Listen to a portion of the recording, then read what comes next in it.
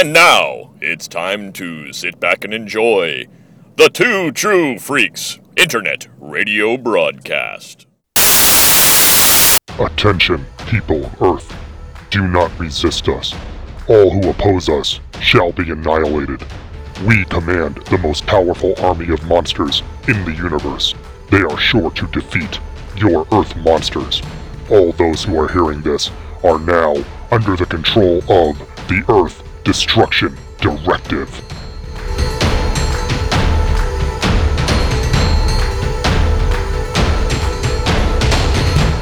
Hello everyone and welcome to Earth Destruction Directive.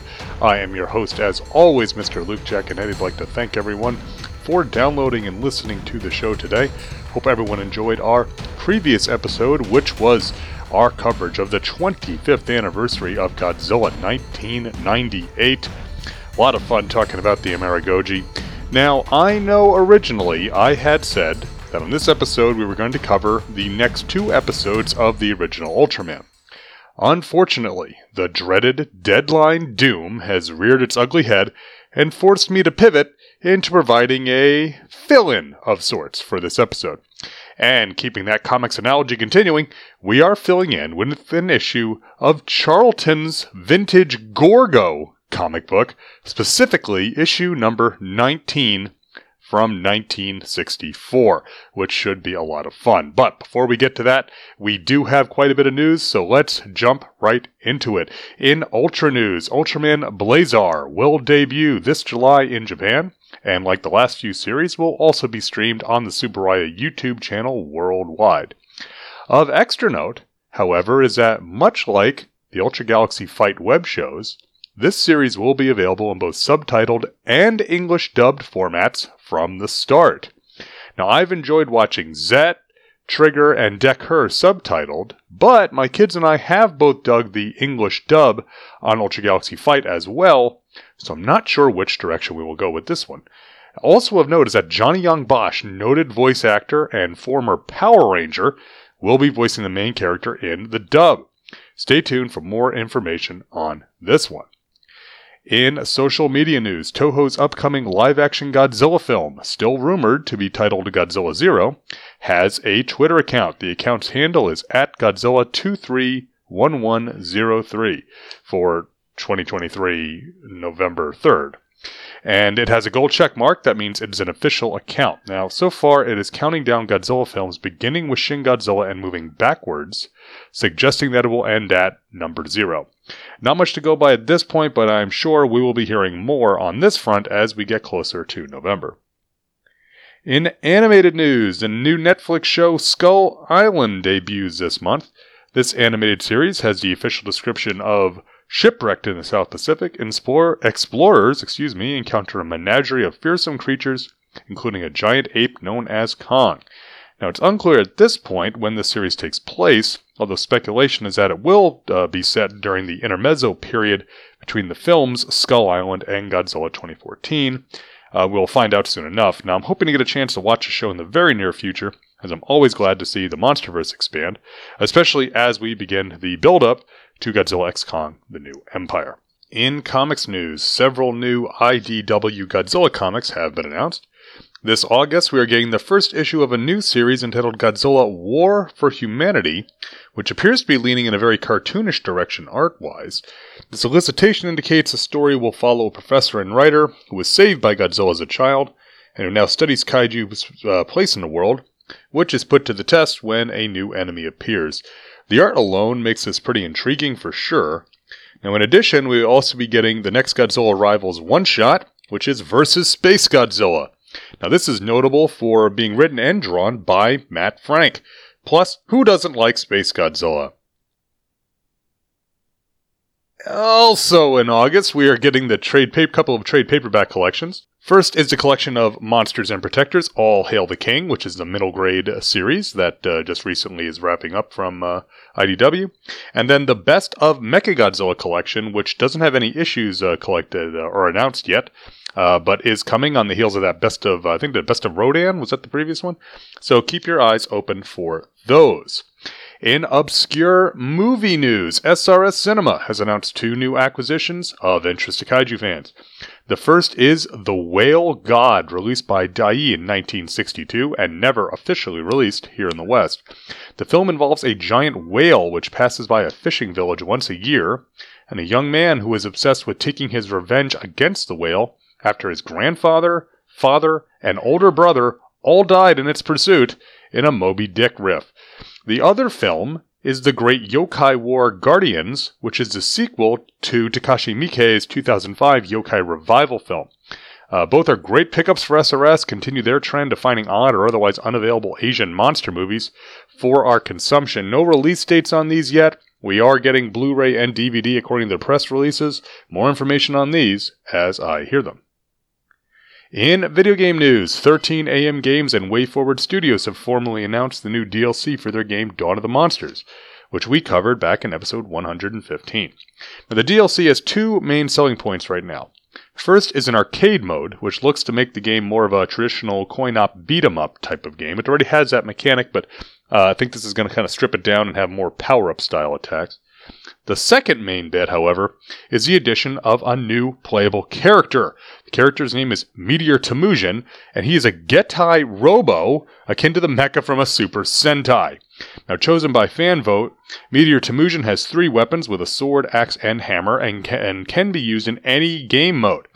The DLC also includes 50 new character skins, new gallery art and archive files, plus new challenges and achievements. Dawn of the Monsters is a fantastic Daikaiju game, and these additions sound like they will be worthwhile picking up. No release date was announced, but definitely looking forward to seeing it. And finally, in sad news, Yukiko Takayama, best known as the screenwriter for Terror of Mechagodzilla, has passed away at the age of 83. Takayama won Ishiro Honda's screenplay contest for Terror of Mechagodzilla and was selected to write the film, the first and so far only woman to receive a sole writing credit for a Godzilla film. You can hear more about Takayama and Terror of Mechagodzilla back in episode 108, where I covered the film with my brother, the biggest Titanosaurus fan I know. Alright, that's all I have for news. If you have anything that you think will be of interest here on Earth Destruction Directive, go ahead and send it in, earthdestructiondirective@yahoo.com, and I'll be sure to give you credit here on the show. Alright, I'm going to take a quick break, and we're going to come back with Gorgo number 19 right here on Earth Destruction Directive.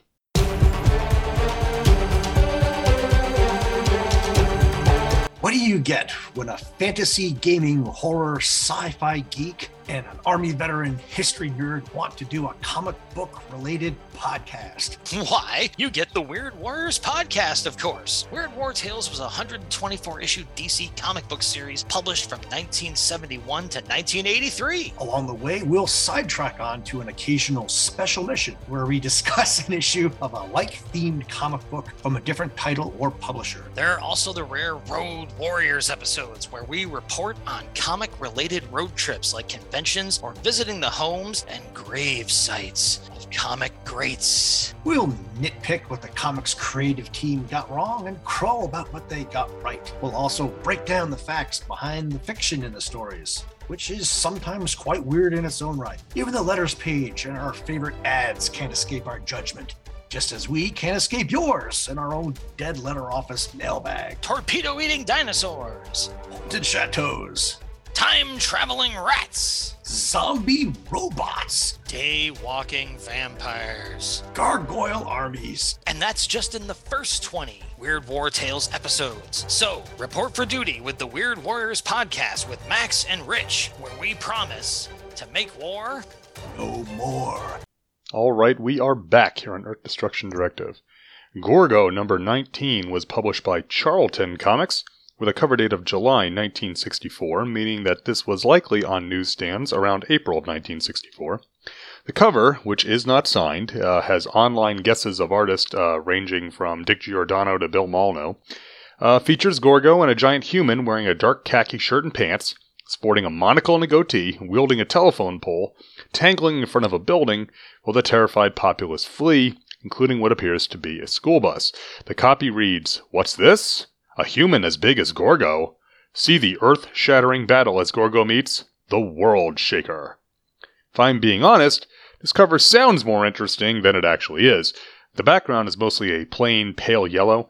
Both Gorgo and the titular World Shaker are posed very stiffly. In the foreground, people in the bus They look almost like recycled paste stubs. Now still, seeing Gorgo fight a giant is at least something that does catch the eye, I must say. Now my copy does not have a cover, instead showing the value of a splash page which works as a second cover, depicting, in media res, Gorgo confronting the giant in a city, and the giant bopping Gorgo on the head with a telephone pole. Now, hat tip to Professor Alan Middleton of the Relatively Geeky Podcast Network for sending me this coverless issue. First issue of Charlton's Gorgo I've ever owned. It's all part of the great comic book Circle of Life. Our writer is uncredited, but is almost certainly Joe Gill, a hugely prolific writer for Charlton, who penned scripts for just about any and every title imaginable in every genre that Charlton published. Gill is best remembered nowadays as the co-creator of many of Charlton's action heroes, who are now owned by DC Comics, including Captain Atom, Judo Master, and most notably, movie and TV star The Peacemaker. Beyond his action hero work, Gill was the primary staff writer for Charlton, dating to the early 1950s. Some sources indicate that he could write a full-length comic story in a single day, and was producing 100 to 125 pages a week across several genres at a time. Gill, to me, he's one of the great unsung heroes of the comics industry, never achieving much in the level of fame, but creating literally countless stories which are still readable and enjoyable today. Pencils in the story are by Bill Montez, another Charlton regular who primarily did war and adventure strips, including many issues of personal favorite Fightin' Five. Shout out to my friend Kirk Spencer at Big Five Army, another Fightin' Five fan. Montez also dabbled in horror and other types of strips during his time at Charlton, but primarily saw him in war and adventure. Inks are provided by Ernie Bach, once again another Charlton regular. Are we noticing a pattern here, folks? Bach inked genre books, including horror and war titles. Also had credits in the 50s for what would become Marvel, which was Atlas at the time, primarily in the title Battlefront, but also in the pages of Combat Kelly. Our story is called The World Shaker, and goes a little something like this. Dr. Zun Li is a bitter, angry man, tired of being pushed around by those he considers idiots. To this end, he studies longer and harder than all his peers, not just in the sciences, but also in black magic and the occult. After many years of work, he is able to combine his scientific and supernatural knowledge to gain revenge on the world, even using hypnosis to keep his assistants in line. One of Zun Li's experiments creates a honeybee which is 20,000 times its normal size, which he releases to terrorize North Africa. He then attempts to use the enlarging formula on a baboon, but the experiment is unsuccessful. The giant honeybee happens upon the sleeping form of Gorgo's mother, stinging her in the snout and sending her running to the Atlantic. Young Gorgo is awakened by the commotion and wanders off to find food. Zun Li and his assistants are on the hunt for a large animal on which to experiment, and, naturally, find Gorgo. Zun Li is too fearful to fire his weapon, containing a culture of his formula, on Gorgo, but accidentally shoots him anyway when he drops the gun, as he was carrying it with the safety disengaged. Gorgo passes out, nearly crushing Zun Li in the process. Zun Li orders his assistants to administer the formula to Gorgo, with the idea being that they'll then harvest the culture from Gorgo. It's kind of odd how he thinks this is going to work. But the assistants, Anderson and Binra, rebel, instead only giving the monster distilled water. Zun Li, thirsty, demands Binra pour him a drink, which Binra does, forgetting that he and Anderson switched the containers of the formula and the water. Zun Li drinks the formula and promptly grows giant, drawing the attention of the Egyptian military, whose attacks he easily repels. Anderson and Binra revive Gorgo by creating a solution of water and powdered caffeine, and the monster tangles with Zun Li. Gorgo is game, but Zun Li is more cunning, knocking Gorgo on the head with a giant rock. Gorgo's plaintive cries draw the attention of his mother, whose massive size terrifies the cowardly Zun Li. Gorgo bites Zun Li on the leg, causing him to lose balance and fall over, knocking himself out in the process. Weeks later, Zun Li is in a hospital, reverted to normal size, and about to be questioned by the police. Gorgo and his mother, meanwhile, have decided to avoid humanity, snoozing peacefully in the North Pole. Oh boy, well, this certainly was a monster comic book. Let's get into the notes. Now, the film Gorgo was released in 1961, produced by King Brothers and distributed by MGM here in the US. The film was a UK, Ireland, USA co-production, and for a non-Godzilla or Gamera kaiju film, it's fairly well known. It was a staple of cable and VHS during the 80s and 90s. When I was growing up, it was very common to see Gorgo on TV, and I still have it on VHS tape, I believe. And eventually, it was featured in Season 9 of Mystery Science Theater 3000. The same year as its release, Charlton tapped Steve Ditko to create a comics adaptation. This adaptation proved popular enough, and evidently the license with MGM was cheap enough, that Charlton produced new adventures for the monster and his mother through 1965, along with another MGM International co-production kaiju movie, Konga. Ditko did several issues of the series, but by this point, he was working mostly on his action hero stuff and was not involved in Gorgo. Now, it is my intention to cover the movie Gorgo on the podcast properly at some point in the future. In the past, I had planned on covering the film along with the adaptation a few times. I had also planned on having a very specific guest on the show to discuss them, but was unable to come to a good timetable with them. So, for now, it remains in my spreadsheet of items to cover, while for today, we will take a look at this issue as a one-shot, if you will. Now, these Gorgo stories do vary in their degree of seriousness, but even with that caveat, this is certainly the silliest one which I have read, as well as one of the strangest. Dr. Zunley makes for a broad comedy opera villain, constantly crowing about his superiority and belittling everyone around him as beneath him. His villainy seems to be simply for villainy sake, such as when he releases a honeybee simply to cause panic without an actual plan. Gorgo and his mother do not fare much better, with Gorgo literally laughing at his mother's flailing about after she is stung by the bee. Gil is clearly not taking this story very seriously, signaling that we, as the reader, should do the same. At one point we see Zunley studying with a sorcerer who incants, and I quote, "I command the powers of darkness to come and serve us in this blah blah blah." Coincidences pile up because they sort of have to, with the carton of powdered caffeine just happening to be on the trunk in the jungle for the assistants to revive Gorgo. Montez is also having fun with this story, including some absolutely wild takes for Gorgo and Zunley. On page 8, while Gorgo is laughing, he is doubled over, holding his stomach with his left hand, with a huge grin on his face. A few pages later, when the pellet goes down his mouth, the 4-panel sequence of Gorgo tipping over, Zunley literally quaking in paralyzed terror, and then Gorgo crashing to the ground, looks like something out of a Warner Brothers cartoon. This is even more notable since most of Montez and Bach's art on this strip leans to a more realistic and sturdy style, highlighting the inanity of this sequence. Montez and Bach do not get much to show in the way of action, just by the nature of the story, but they do a wonderful job in the faces of our human characters. Zunley's range of gloating egotism to mincing fraidy cat gibbering is charming, and Anderson and Binra are both very expressive. Bach himself gets a chance to do some strong inking during the sequences in the jungle, with various characters depicted in heavy shadow of the jungle canopy, detailed with a nice mix of brush and technical pen. All this said, man, this is a goofy comic, and certainly not what I was expecting from that splash page.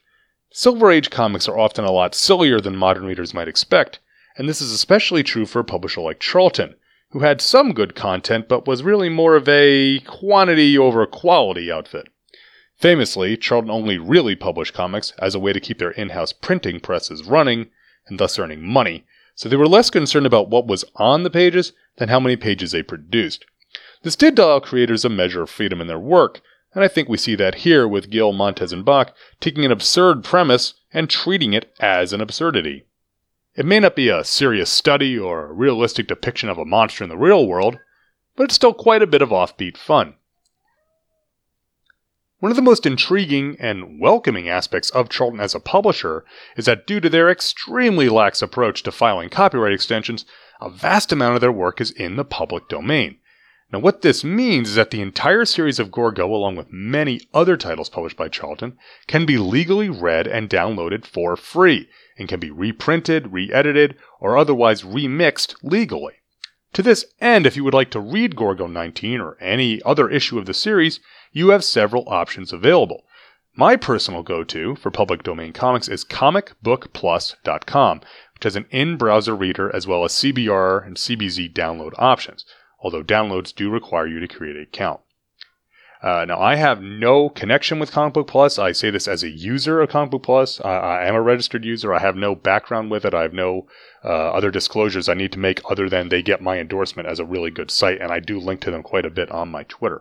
There have been a couple of Gorgo physical reprint projects over the last decade or so, but neither of the ones I own contained this issue. I did find on Amazon a volume entitled Classics Comics Library 28, which appears to be a print-on-demand volume collecting Gorgo 17 through 23, along with several other Charltons from that era. But if you want to read this, your best bet is to hit Comic Book Plus or another site and read it for free. So as an aside, if you're ever looking for comic book reading material, the public domain is a fantastic asset which rarely gets discussed. No matter what genre of comic you are looking for, you can find them in the public domain, including superheroes, adventure, war, western, romance, horror, science fiction, and yes, even monsters. So now I throw it to you, the listeners. Have you read any of Charlton's Gorgo? Have you read this particular one? Do you think that they're worth jigging, or do you think they're just kind of silly products of a bygone era? I'd love to get some thoughts on this. This is such an oddball title and such an oddball issue. Please write me, earthdestructiondirective@yahoo.com. I'd love to hear your thoughts on this, and we can talk about it here on the show. All right, that's all I've got on Gorgo number 19. We are going to take a quick break and come back with listener feedback and closing out the show right here on Earth Destruction Directive. You like cheap comic books, right? Well, I'm Professor Allen, and I talk about cheap comic books on the Quarterbin podcast. In every episode, I'll dissect a single comic from my collection, as long as I paid no more than 25 cents for the issue.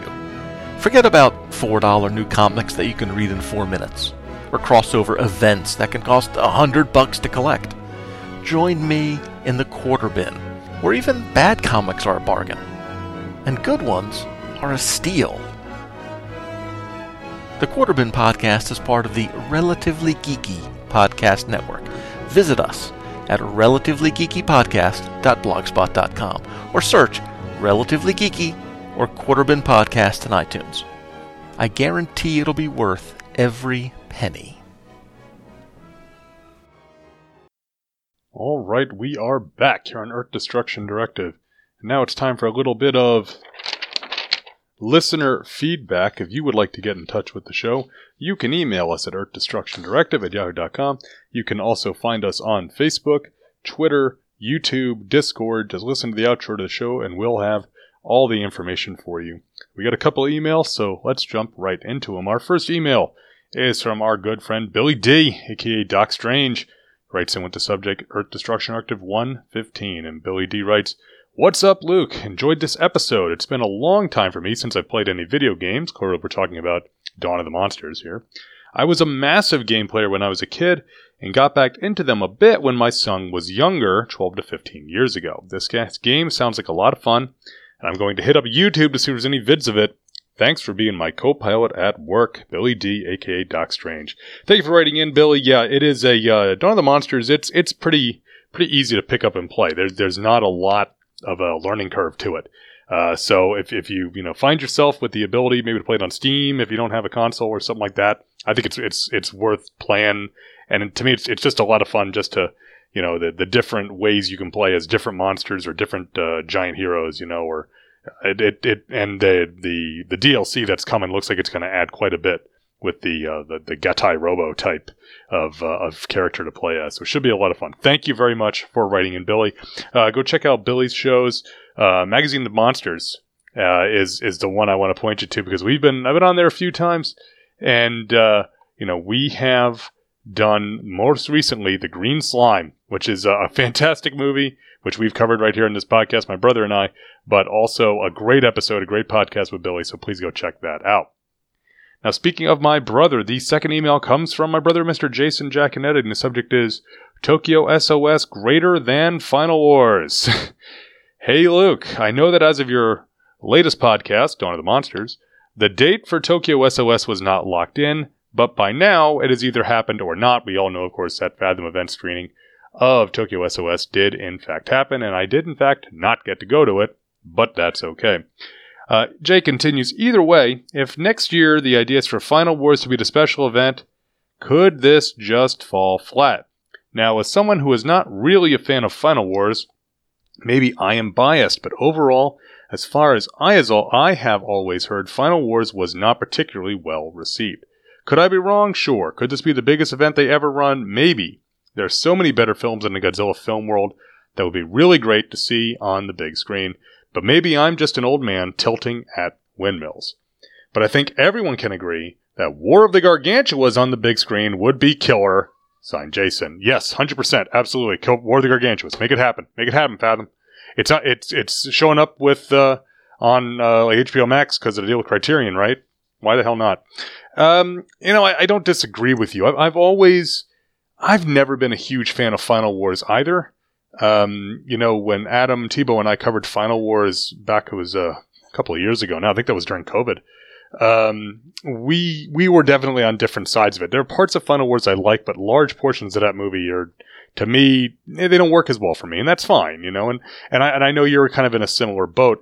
I mean, honestly, Godzilla X Mech Godzilla is the best of the three of them as far as I'm concerned. I mean, I like Tokyo SOS, but to me, it's not as strong as Godzilla X Mech Godzilla from a story standpoint. I think putting Mothra in there, and and the characters come back from Mothra and the Twin Fairies, it does, to me, it makes the story a little less tight than the, to me, very, very kind of manga-esque story from Godzilla X Mech Godzilla. That said, I'm pretty sure that Final Wars is going to be the one next year. It lines up with the anniversaries. They did the other two. I just suspect that's what we're going to get. And that's fine. I probably won't be able to get to see it anyway. And, the fans of Final Wars will get to see it on the big screen. Maybe the film will play better on a big screen than it will on a small screen. Maybe the kind of crazy, action sequences and the over-the-top aspects will play better on the big screen. I don't know. It's hard to say. It's speculation. It's food for thought. I guess we'll find out soon enough, one way or the other, whether they're going to do it or not. Jay, thank you very much for writing in. Always glad to hear from you. Please go check out, of course, my brother's podcast, which is Bots, Bugs, and Babes, where him and usually my dad talk about B-movies. Anywhere you find Earth Destruction Directive, you can find Bots, Bugs, and Babes. And, of course, Jay is also my co-host over on Get Back to the Wrestling, as well as one of my co-hosts on the Vault of Startling Monster Horror Tales of Terror. I should, of course, note that the hair metal hero, Chris Tyler, appears on both of those shows with us, and then Two True Freaks OG, Chris Honeywell, is on the Vault with us. So anywhere you find Earth Destruction Directive, you can find those shows. So if they sound interesting, please check them out. Thank you very much for writing in, Jay and Billy. Really appreciate it, guys. Social media love for the last episode, which was Godzilla 98. So the likes, shares, thumbs up, retweets, all that jazz, came from Robert Ludwig, the most sane man among us, Tim Elliott, Chris Mounts, Mr. Lomax, the aforementioned Billy D, a.k.a. Doc Strange, Gene Hendricks, Gene the podcasting machine, Brian Sever, the aforementioned Jason Giaconetti, my brother, Ian and Cynthia Welsh, the aforementioned Adam Tebow, Derek WC, that fanhole, the aforementioned Kirk Spencer, a.k.a. Big Five Army, Two True Freaks, ToQSA Studios, Kimberly Hudson, Dr. Grid, Crystal Lady Jessica, Nathan Marchand, and Jimmy from NASA. Together they are the Monster Island Film Vault, the Henshin Men Podcast, the Two-Man Power Trip Podcast. Yes, we know. It's just the Power Trip Podcast. Bro Rad and Chuck Rodriguez. Thank you, everyone, for the social media love that helps get the word of the show out there. And as any podcaster will let you know, that is the lifeblood of a podcast. It's just getting word of mouth and getting it out there. So thank you very much for that. I'd like to take a moment, of course, to let everyone know that Earth Destruction Directive is for everyone. If you are interested in being part of the Daikaiju scene, as far as this show is concerned, if you're interested in learning more, if you're a newbie, if you're a veteran, whatever, everyone is welcome to interact with this show in any way that you feel comfortable. If you want to write an email, if you want to reach out to me on Discord or on social media, by all means, please do so. I talk about this every time. We're not an elitist show. We're not here to keep the gates. We're here to sing the praises of giant monsters, even ones in Charlton comic books. So you are all are in fact welcome. So next time, what are we going to be covering? Now, this might sound really familiar, but next time, I promise, we are really going to do our best to cover Ultraman episode 34 and 35. from the original Ultraman series, featuring the monsters Skydon and Seaboz. We are on the home stretch. There's only, I think, 6 episodes left of the original Ultraman, and I am eager and excited to finish up the series, finish up my, I think this is my 3rd watch through of the series, and obviously been doing a lot more research in this watch through because I've been doing it all for the show. Very excited to see those episodes again. Of course, we'll have any new news on Godzilla Zero, the new DLC for Dawn of the Monsters, new Godzilla comics, Skull Island animated series, if we get anything from that, Gamera Rebirth, which I amazingly didn't hear any new news for this month. Any new Fathom events, anything that's coming down. There's so much giant monster content out there right now. You really got to stay on your toes with some of this. Luckily, I'm part of a great network of like-minded podcasters and fans, and we do try to keep everybody kind of in the loop when news breaks. Mostly because we're trying to scoop each other, but that's the way that kind of group goes, right? You know what I'm saying? But anyway, and obviously, if any of y'all hear anything interesting, go ahead, pass it along to me on social media. I will definitely give you credit for it. All right, folks. I hope everyone enjoyed this little fill-in episode taking a look at a Charlton Gorgo comic, and I hope everybody comes back next time for Ultraman episode 34 and 35. Until then, keep 'em stompin'. This has been Earth Destruction Directive, a Daikaiju podcast, produced and created by me, Luke Giaconetti, as part of the Two True Freaks Internet Radio Network, available at twotruefreaks.com. This is a fan work celebrating the history and culture of Japanese giant monsters. All movies, TV shows, comic books, characters, and other intellectual property is copyright their respective copyright holders, and no infringement is intended or implied. If you would like to send an email to the show, you can email me at earthdestructiondirective@yahoo.com. I try to respond to all emails, and if you send in some comments, I will read them on the show. All episodes of Earth Destruction Directive can be found at twotruefreaks.com. You can also find the show on your favorite podcatcher. Just search for Earth Destruction Directive. You can even leave a review on your podcatcher of choice if you'd like. You can find me on Facebook. Just search for first name Luke, last name EDD.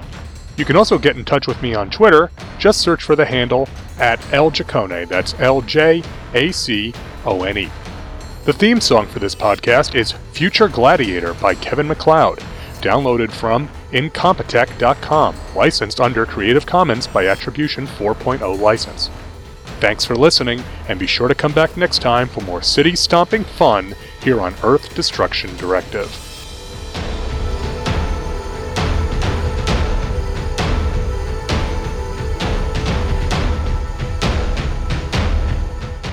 Tune in next time to hear the crusty old podcaster from Oklahoma say, There's a WTF moment if I ever saw one.